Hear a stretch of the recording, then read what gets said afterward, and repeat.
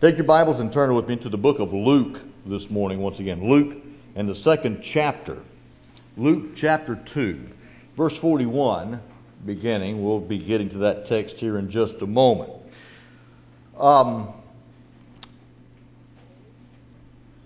I've been asked to make mention that Ashton Wilson and Katie Smith are getting married next Saturday at 2:30 at the Benton Event Center.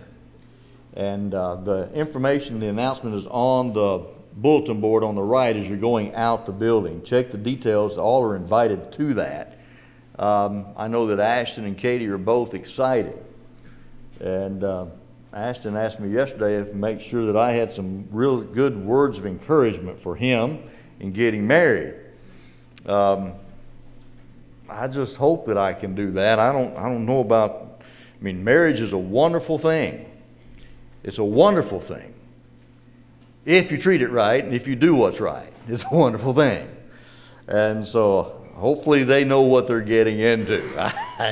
I think they do, and it's a joyous occasion, so they're asking for your presence actually at that wedding. So, all right, sitting at the feet of Jesus is what we're going to be talking about this morning again. Last week we talked about Mary and Martha from Luke chapter 10 and how Mary had chosen that good part. Martha was busy about many things and troubled about many things, but Mary had chosen that good part. That was sitting at the feet of Jesus, listening to Him. So I want to pick up with that concept again, that same pattern of thought, and extend it a little further to the idea of learning how to use the Scripture. Mary was listening to what Jesus said. We need to be listeners to what Jesus said. How do we use the Scriptures in our life? What is our attitude towards the Scriptures? I've been accused of being a Bible idolater because I believe that the Bible is God's Word and I need to follow it. I need to understand it. I need to rightly divide it. I need to follow it. I need to teach it to others. That doesn't make me a Bible idolater. That makes me a follower of God's will. That's what it makes me.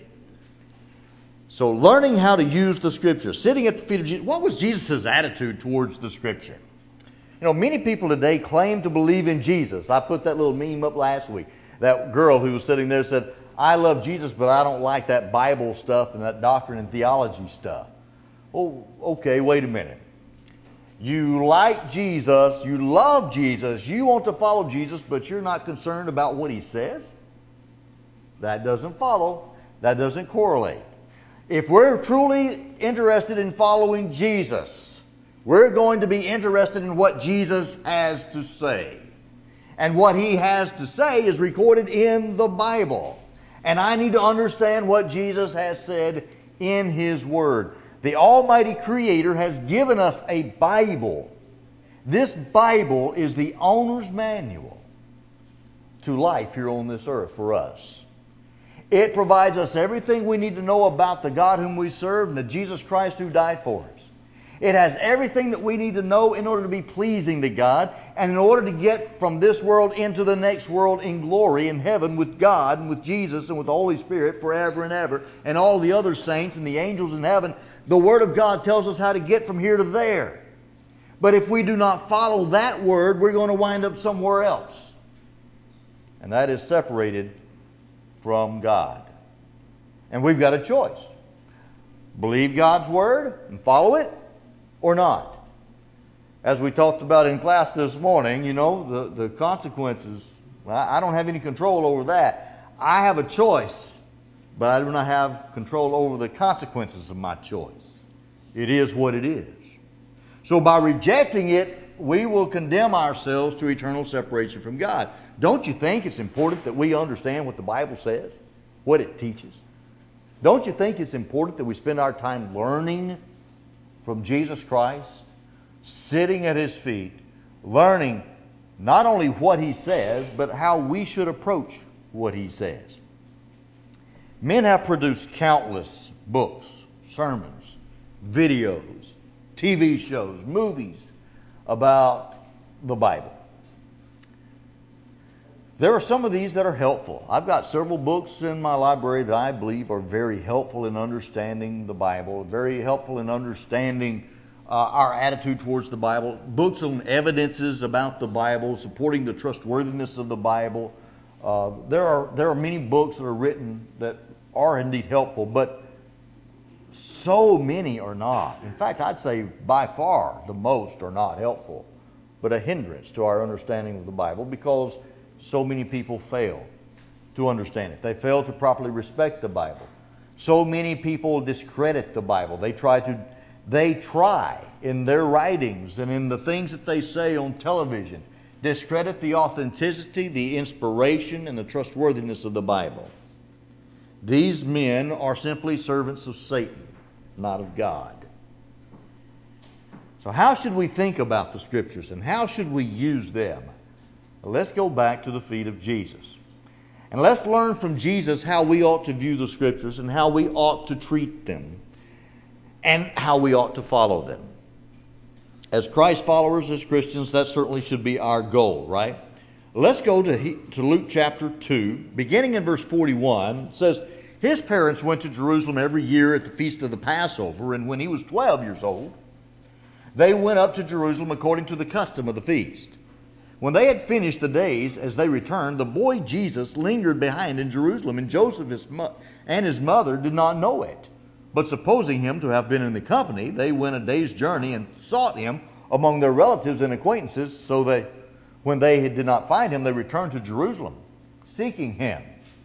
Now, so it was that after 3 days they found him in the temple, sitting in the midst of the teachers, both listening to them and asking them questions. And all who heard him were astonished at his understanding and answers.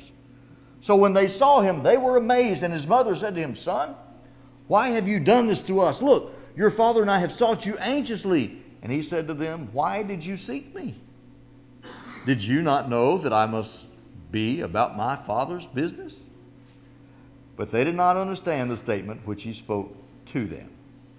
Now what's interesting, they went back to Jerusalem and they spent 3 days looking for him. Why didn't they go to the temple first? But that's where Jesus was, and he was sitting with the scribes, with the teachers of the law. What were they teaching? What were they talking about? Well, they were talking about the law of God. They were talking about the Scriptures.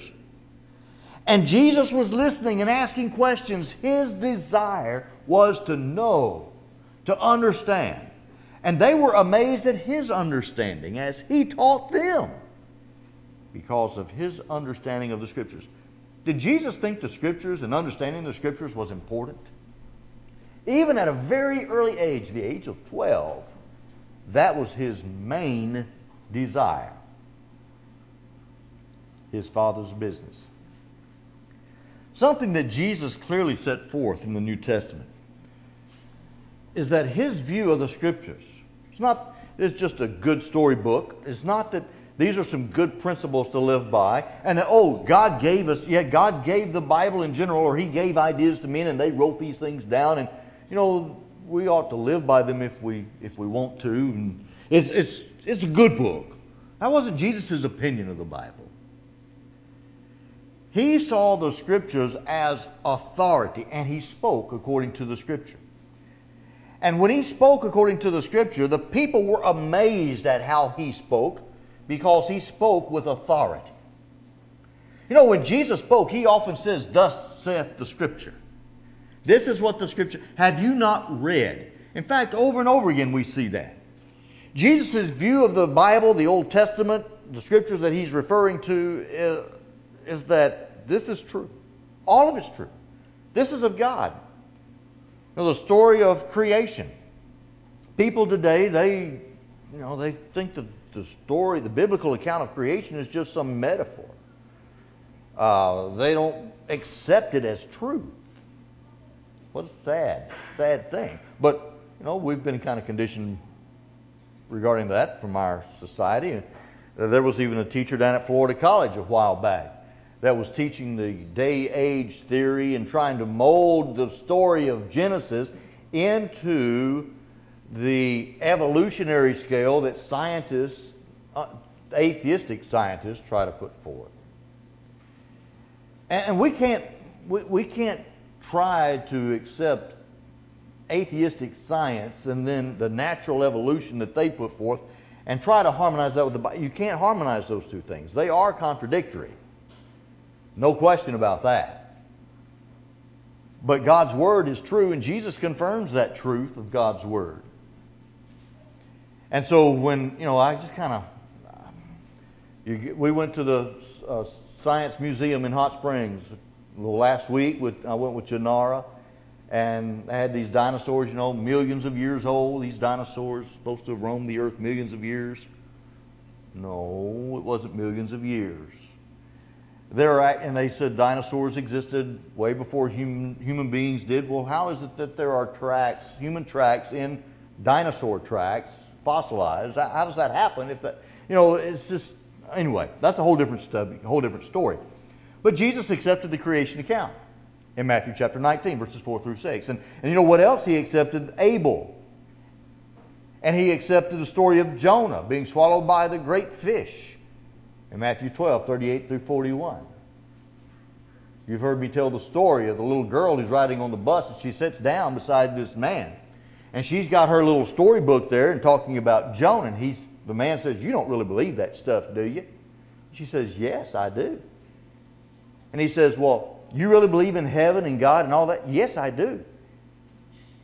And so he says, "What happens if you get to heaven and Jonah isn't there? Jonah's not in heaven. What are you going to do then?" Well, she says, "What is that? I don't you ask him."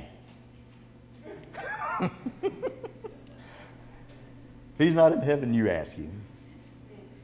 So, Jonah, Sodom and Gomorrah, Abraham, the burning bush, the story of the manna. All this is true. The brazen serpent, John 3, the brazen serpent, David, Saul, all this is true.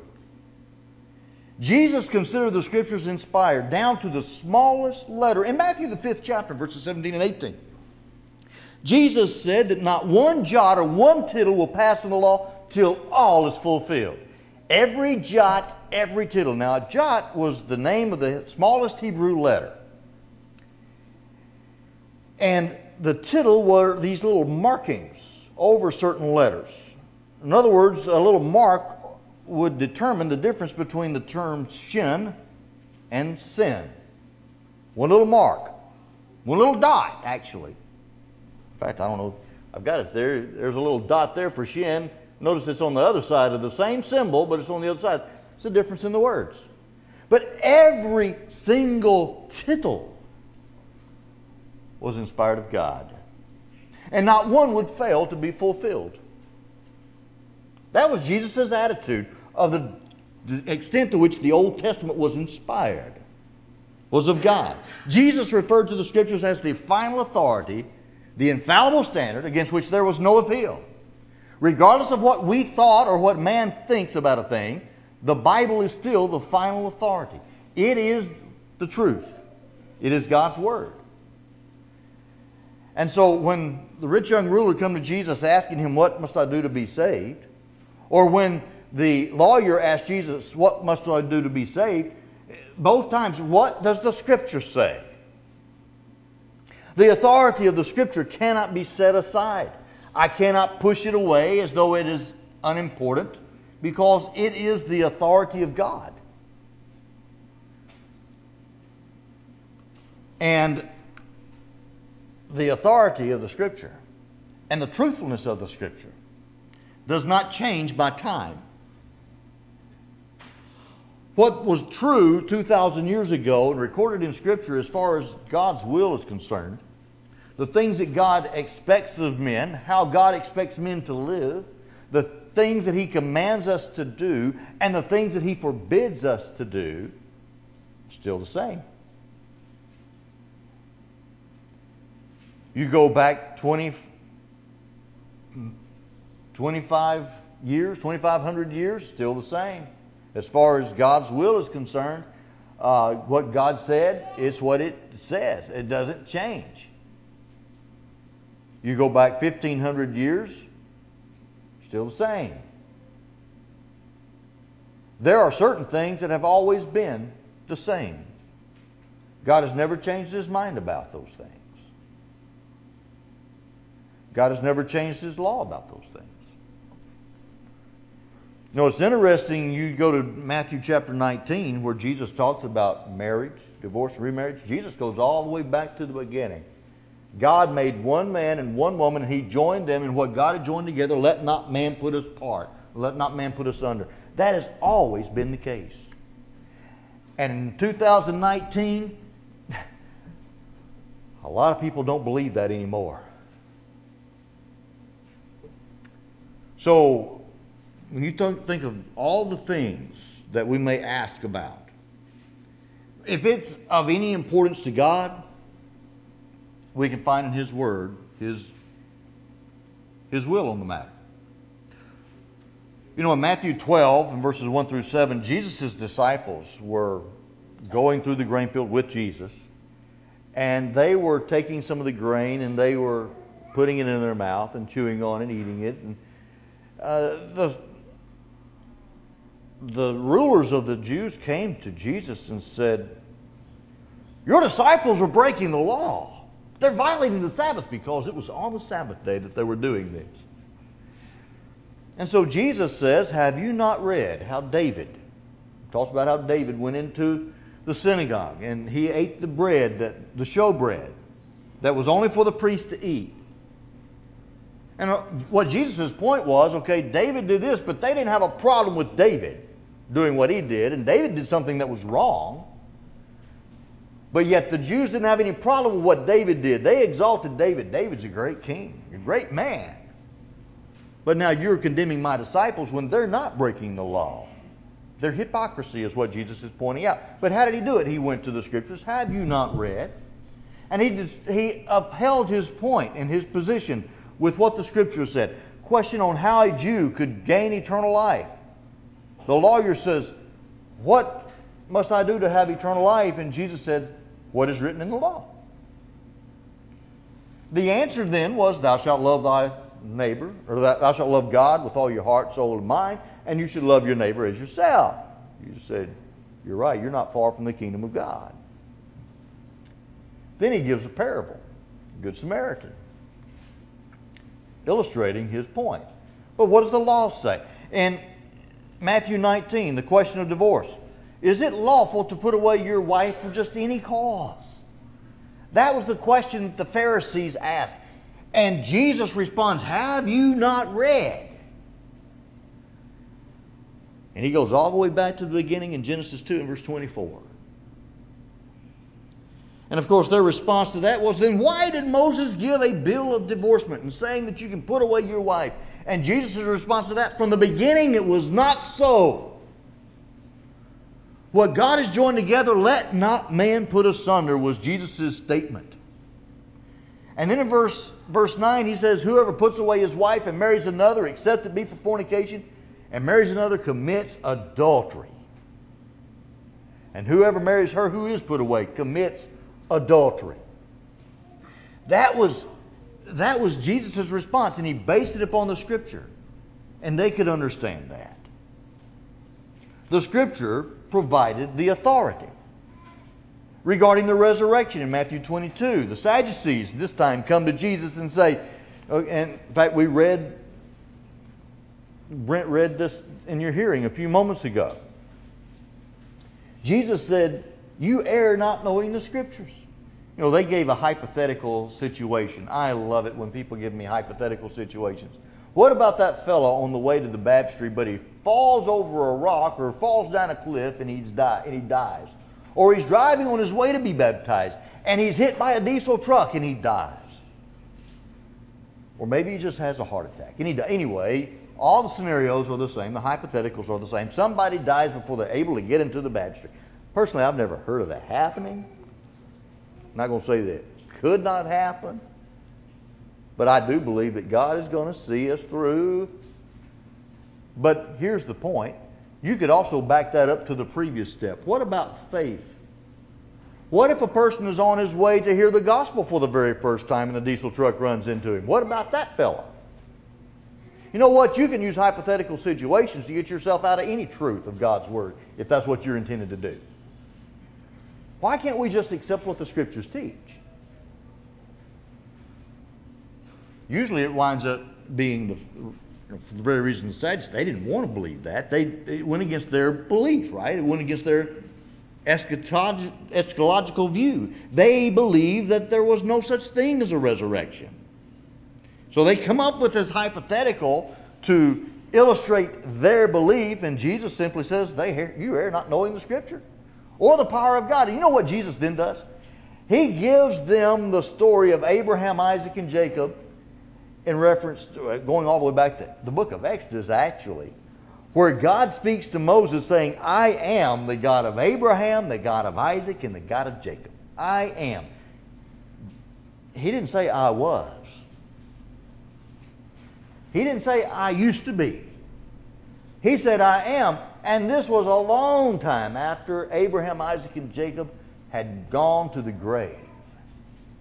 They still existed at the time that God said, I. And Jesus makes his entire argument off the tense of the verb am.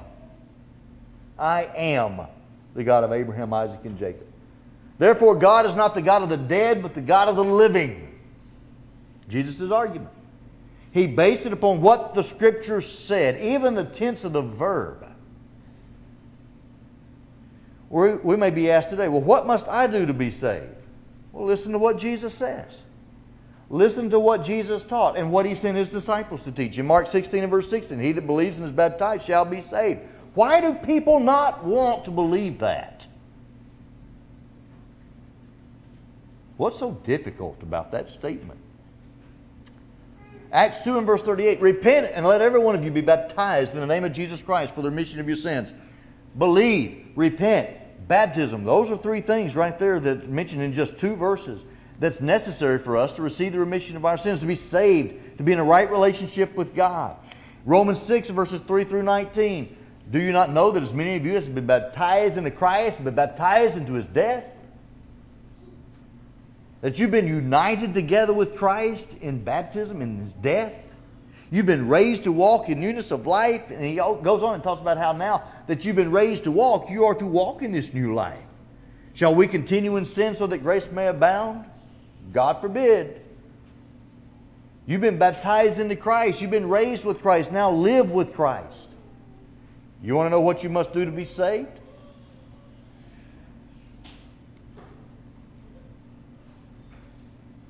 And there are some other scriptures there that help answer the question. And really what we need to know and understand is this, that when we take everything that God says about something, that's the truth about that thing.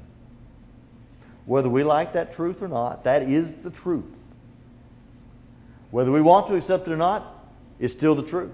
When we take everything that God says about a thing, when you find out everywhere that Jesus Christ and His disciples tell people what they must do to be saved, I think you need to look at all those things, and then you need to feel, what is the truth? There it is. That's what the Lord says about it. That's what the Lord has taught us. Do we accept the authority of the Scripture? Or do we revert back to, well, I just don't think that's necessary? What about the doctrine of once saved, always saved? I know that there are passages that talk about the security of the believer. Yes. Who is a believer? A believer is a person who hears and follows Jesus. That's what a believer is. A believer is one who hears and follows Jesus. In John the 10th chapter, yes, that sheep that hears His voice and follows Him, that's the one that's secure. But what if that sheep stops following Jesus? What if that sheep gets lost and turns around and goes the other way and runs into a wolf? What happens to that sheep? If it stops following Jesus, it's not safe anymore. Yes, there are passages that talk about the security of the believer, but how many passages warn us of the danger and the consequences of ceasing or not following Jesus? John 15 verses 1 through 10. What about that branch that's attached to the vine? Jesus is the vine. You are the branches. You're attached to Jesus. What if you don't bear fruit? What if you don't abide in His words? It says you'll be cut off and thrown into the fire and you're burned. Now that's what Jesus Himself said. Let's sit at the feet of Jesus and learn what Jesus said about that. The Apostle Paul used the children of Israel as an example. They were saved from Egyptian bondage, delivered and joined unto Moses, and entered into a covenant relationship with God. They had passed through the Red Sea. They were baptized in the cloud, under the cloud and in the sea. They were joined to Moses. They received the law, entered into a covenant relationship with God at Mount Sinai. And then they fell in the wilderness, and they did not reach the land of promise. I don't know of a clearer illustration of the need for the saved person who's been saved from his sins to continue to be faithful to the Lord so that he may gain the promised land than that one. That is a vivid picture. Why is it that so many people reject it? Do we really accept the authority of the Scripture? Or do we just use the Scripture like a buffet line? We go in and we pick and choose what we want and think that's good. That's not the way Jesus used the Scripture. What about eschatology? Jesus said that the day is coming when all who are in the graves will hear His voice and come forth. There's going to come a day. And on that day, both the dead, righteous dead, and the dead, the wicked dead, will come forth. The same day. The righteous unto everlasting life, the wicked to everlasting condemnation.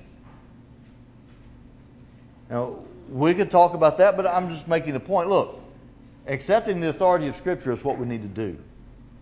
What do the Scriptures teach? It does not matter what my beloved grandparents or my beloved parents say. The Bible teaches. What really matters is what does the Bible teach itself. And let us always be determined and committed to following the truth wherever it takes us. Because the only way that we can help someone else, listen, if someone else does not believe the truth of God, the only way that we can help them is for us to learn the truth and follow the truth ourselves, and hopefully we'll lead them out of the truth too. Holding on to error and holding on to false doctrine is not good. What is the work of the church? You know, the work of the church today, if you would listen to the evangelical church and the denominational churches that are out there, you would think that the work of the church is to be a great social provider in the world. It is to be like a Salvation Army organization. But that's not what the Bible says. The church is not a place where people go and have a good time. It's not a place to go to be entertained. That's not what the church is about. The church is to build people up in what the Scriptures teach. The church is to be a place that teaches the gospel to the lost. The church is a place that we are a family and we take care of each other. Benevolence. We are a family, a people of God, and we help one another. But this is what the church is about. Today's visible, professed church that's so common and popular is nothing more than a social club that has a good time. They do what they want to do, worship how they want to worship, how it makes them feel, and have worship experiences. And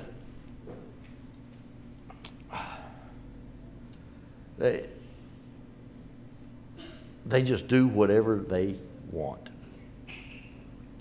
God and His Word has no bearing on their behavior, on their actions, on their worship. And that's truly sad. We need to get back to respecting the authority of the Scripture. What about worship? Women preachers, instrumental music. You go on and on. You know, women preachers, that seems to be popping up a lot. There's a fella here in Little Rock at a Church of Christ right down the road from us who has been teaching that women can preach. Where did he get that from?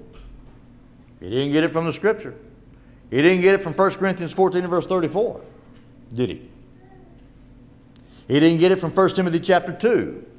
Both of those passages, the Apostle Paul says women are not to speak or have authority over a man. They're to be silent in the churches. When it comes to teaching, they're to be silent. That's their role. Now, are we going to listen to the Scriptures or not? Sitting at the feet of Jesus, we would learn, if we truly were sitting at the feet of Jesus, we will learn that we are to accept the authority of the Scriptures, that we are to follow the Scriptures, not to dismiss them and do what we want. Because the reality is, Jesus makes this point himself in John the 12th chapter. He who rejects me and does not receive my words has that which judges him. The word that I have spoken will judge him in the last day. For I have not spoken on my own authority, but the Father who sent me gave me a command, what I should say and what I should speak, and I know that his command is everlasting life. Therefore, whatever I speak, just as the Father has told me, so I speak. My friend, do you want everlasting life? You need to follow what the Lord says. Not what he doesn't say, but what he says. Do what he says, and don't do what he says not to do. And don't be presumptuous and think that you can do what he has not told you to do. Let us simply do what he says. Another passage in the book of Luke. In fact, we're just going ahead a couple of chapters in chapter 4 and verses 1 through 13. Jesus has been baptized and now he is led by the Holy Spirit into the wilderness. Verse 2, being tempted for 40 days by the devil. And in those days he ate nothing, and afterward, when they had ended, he was hungry. 40 days without food, yes, he was hungry. And the devil said to him, if you are the Son of God, command this stone to become bread. But Jesus answered him, saying, it is written, man shall not live by bread alone, but by every word, or every word of God. Now this is actually a quote from Deuteronomy chapter 8 and verse 3. But notice in verse 2 of Deuteronomy chapter 8, the Lord says, and you shall remember that the Lord your God led you all the way these 40 years in the wilderness to humble you and test you. Now, what has Jesus been doing? He's been in the wilderness for 40 days, being tested by the devil. To know what is in your heart, whether you would keep his commandments or not. So he humbled you, allowed you to hunger, and fed you with manna which you did not know, nor did your fathers know, that he might make you know that man shall not live by bread alone, but man lives by every word that proceeds from the mouth of the Lord. So Jesus quotes this statement and he applies it to this particular circumstance. Satan is tempting him to turn this stone into bread. Nope. I'm not going to abuse my power. I'm going to do the will of the Father. And I have put more emphasis upon what God says than upon my physical food. Do we do that? Do we value the Word of God more than we value temporal, physical food for our fleshly body? Then the devil, taking him up on a high mountain, showed him all the kingdoms of the world in the moment of time. And the devil said to him, all this authority I will give you and their glory, for this has been delivered to me, and I give it to whomever I wish. Therefore, if you will worship before me, all will be yours. And Jesus answered and said to him, get behind me, Satan, for it is written, you shall worship the Lord your God, and him only you shall serve. Again, a quote from Deuteronomy, this time from Deuteronomy chapter 6. And now, you shall fear the Lord your God and serve him and shall take oaths in his name. You know, actually, that passage didn't say, you shall fear only the Lord. Although that's clearly implied. Look at the next verse. You shall not go after other gods, the gods of the peoples who are all around you. For the Lord your God is a jealous God among you. Jesus understood the text. And although he did not quote it technically exactly as it stated, the idea was there. The dynamic equivalent was there. You shall worship the Lord your God, and Him only you shall serve. Absolutely. And so Jesus used these scriptures to support Himself in this time of trial. And the Word of God is true. I must depend upon that and hold to that and not violate that. Then He brought him to Jerusalem, set him on the pinnacle of the temple, and said to him, if you are the Son of God, throw yourself down from here, for it is written. Now see, Satan can use Scripture too. Satan does that. He'll take a Scripture out of its context. He will twist it and pervert it to say something that he wants it to say, or usually by leaving something very important out. But this is, he will send his angels. He will have his angels take charge over you to keep you. And in their hands they shall bear you up, lest you dash your foot against a stone. And Jesus answered and said to him, it has been said, you shall not tempt the Lord your God.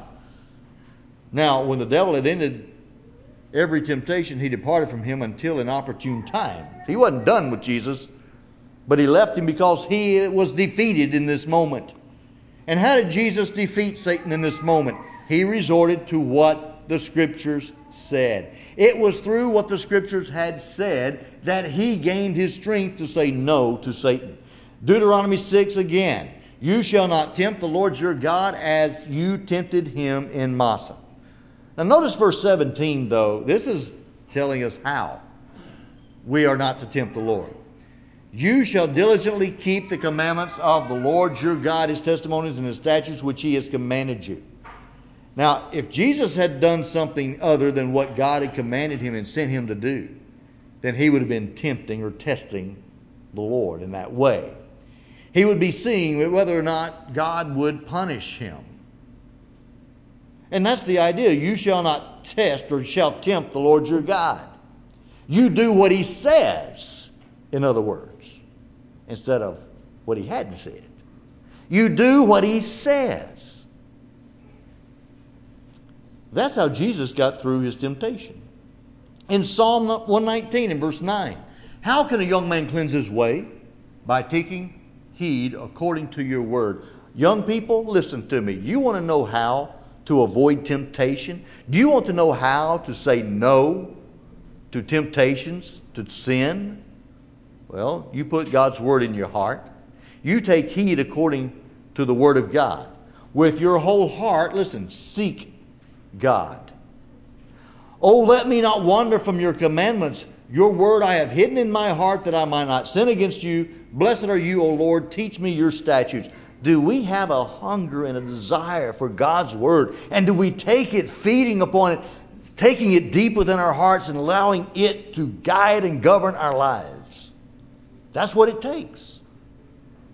Somebody says, well, I can't say no to temptation. I can't say no to sin. I cannot overcome this temptation in my life. What's your real problem? Your real problem is that you're not truly willing to do what's necessary. That's the real issue. And I can tell you there is no such thing as a temptation that cannot be defeated by the Word of God and through what God has provided us through His Word and in His Son, Jesus Christ. Nothing. In Ephesians 6 and verses 10 through 17, this point is made very clear.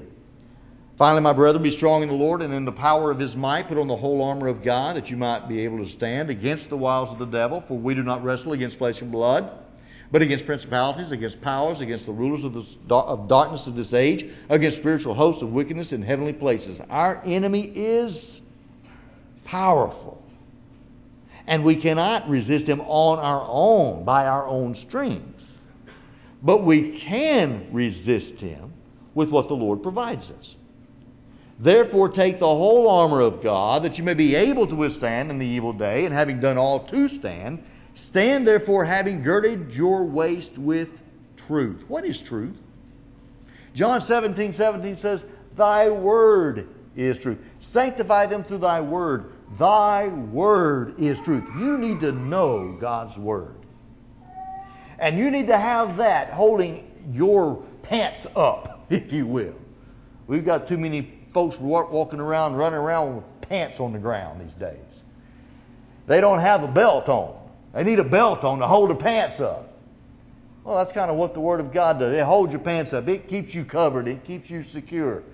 And so, have your waist girded with truth. Having put on the breastplate of righteousness. The righteousness here is the right things that God has given us to do. And we find that in Scripture too. 2 Timothy 3, verses 16 and 17. We know what's right, and we can do what's right through and by the Scriptures. It is that which protects us from Satan. But listen, you want to know how not to get involved in doing wrong things? Do right things. When you do what's right, you're not going to have time to do what's wrong. Be busy doing what God tells you to do. Right? And having shod your feet with the preparation of the gospel of peace. This is talking about what you put on your feet. Listen, I've got bad tender feet. The preparation of the gospel of peace is to be put on my feet. This is my foundation upon which I stand and upon which I fight. And I need the gospel, the Word of God, upon which I stand. I need to shod my feet with the preparation of the gospel of peace that I may fight the fight of faith. And above all, taking the shield of faith with which you will be able to quench all the fiery darts of the wicked one.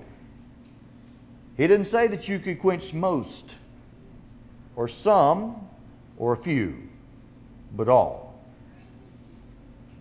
That's what faith can do. But what is faith? Faith comes by hearing, and hearing by the Word of God. Do you see how important the Word of God is in standing against temptation and overcoming temptation in our life? How important is the Word of God? What if I do not have a good working understanding of God's Word in my life? What if I'm ignorant of God's Word? I have no defense at all. None. How many people today have basically no defense at all against Satan? My friend, do we have that kind of defense? Have we built ourselves up through the Word of God that we may be able to stand and fight? And take the helmet of salvation and the sword of the Spirit, which is the Word of God.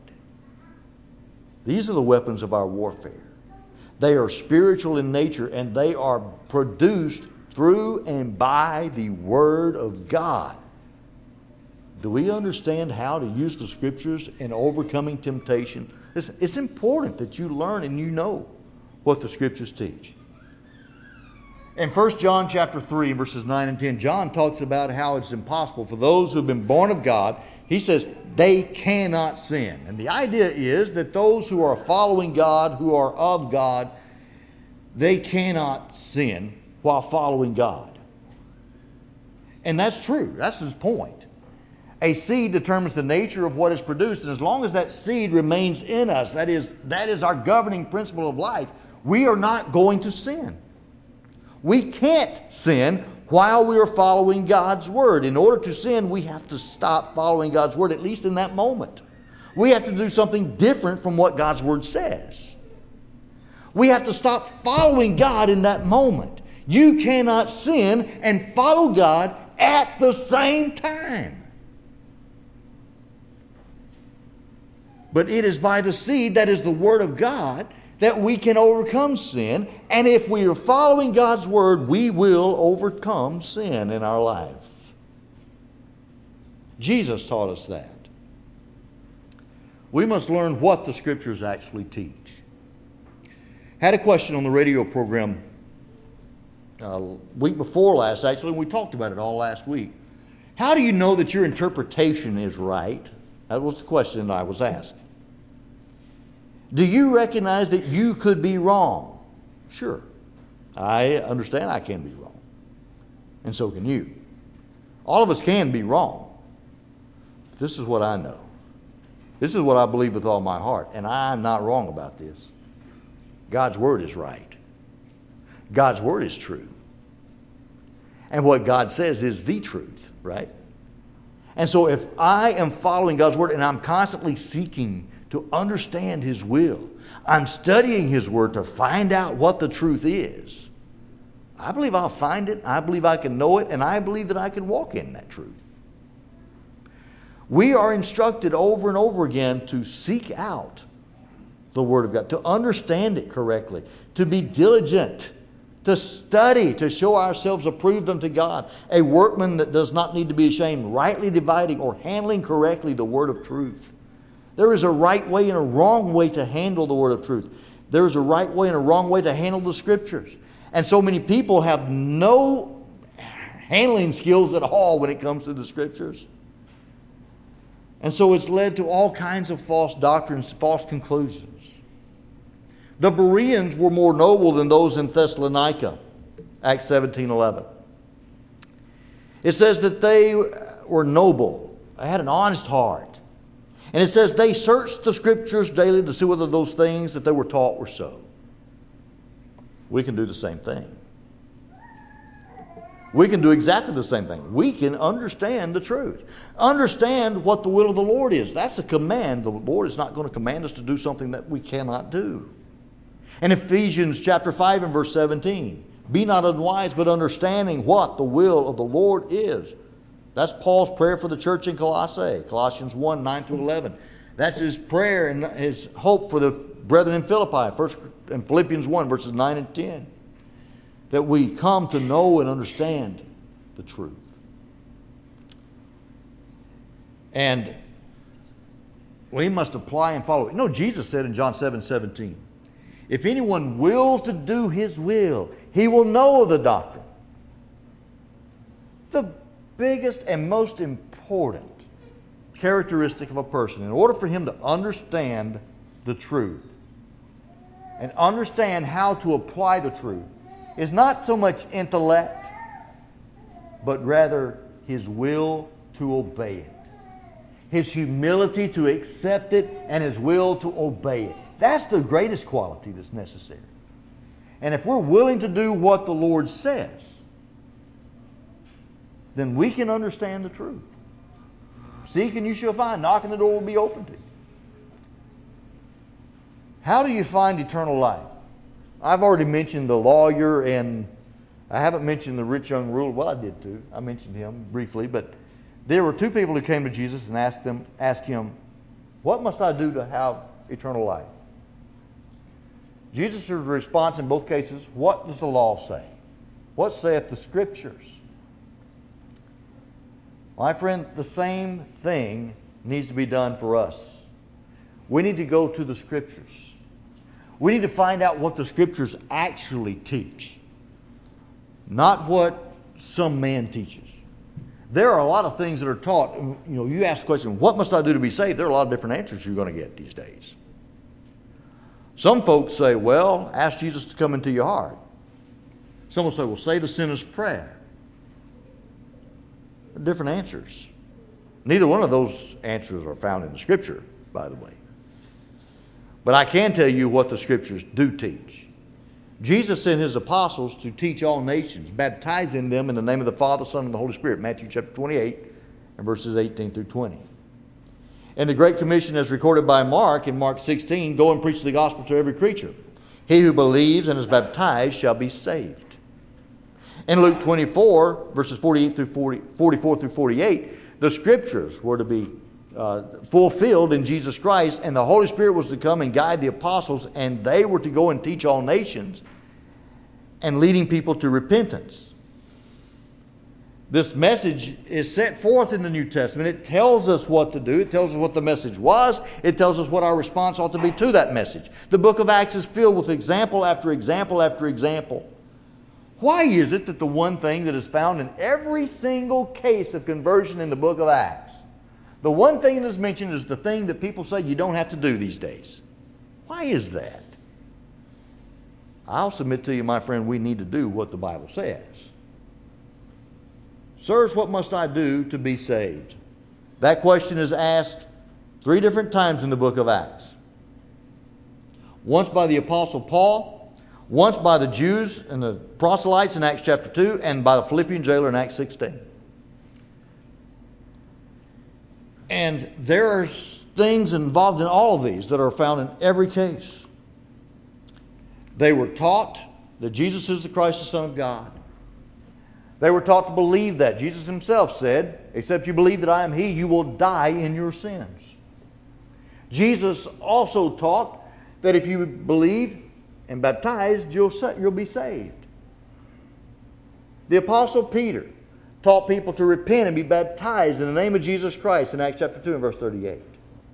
He taught the same thing to the house of Cornelius in Acts chapter 10.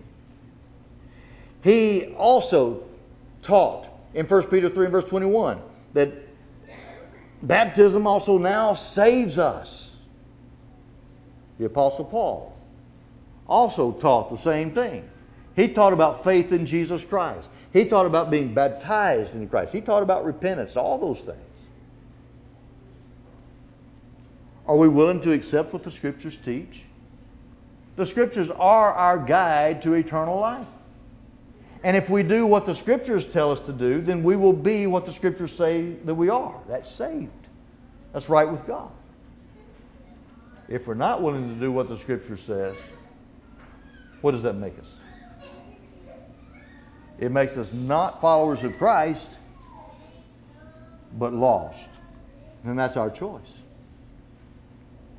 Are you willing to submit to the teaching of Christ? Are you willing to follow Him? Let's sit at the feet of Jesus and learn what He has to say and accept what He has to say, because His words will judge us in the last day. I hope that we all can be found diligent in our search to make sure that we're right with God. That's what our efforts in searching the Scriptures should be for. Not to go to the Bible to try to uphold our position or our tradition, to support what I want to believe, but rather, what is the truth? What does God say? That should be the motivation behind what I do in searching for the truth, searching the Scriptures. I need to rightly divide it. I need to handle it correctly. When we sit at the feet of Jesus, we can learn how to use the Scripture. And we need to realize that all the Scriptures are true. It is the Word of God. And that it can guide us in our life. We must submit to it, though. First, it must be our sole authority.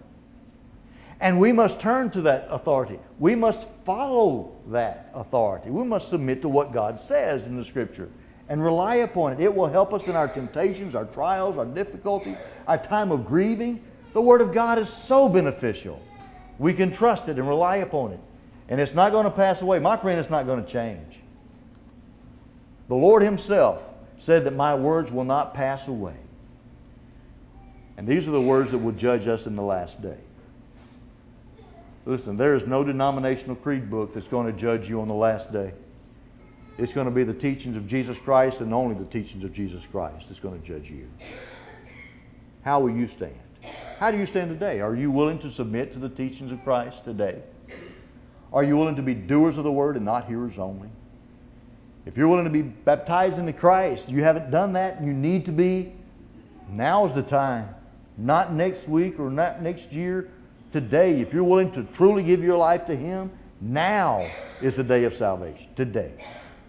If we can help you in any way, won't you come while we stand?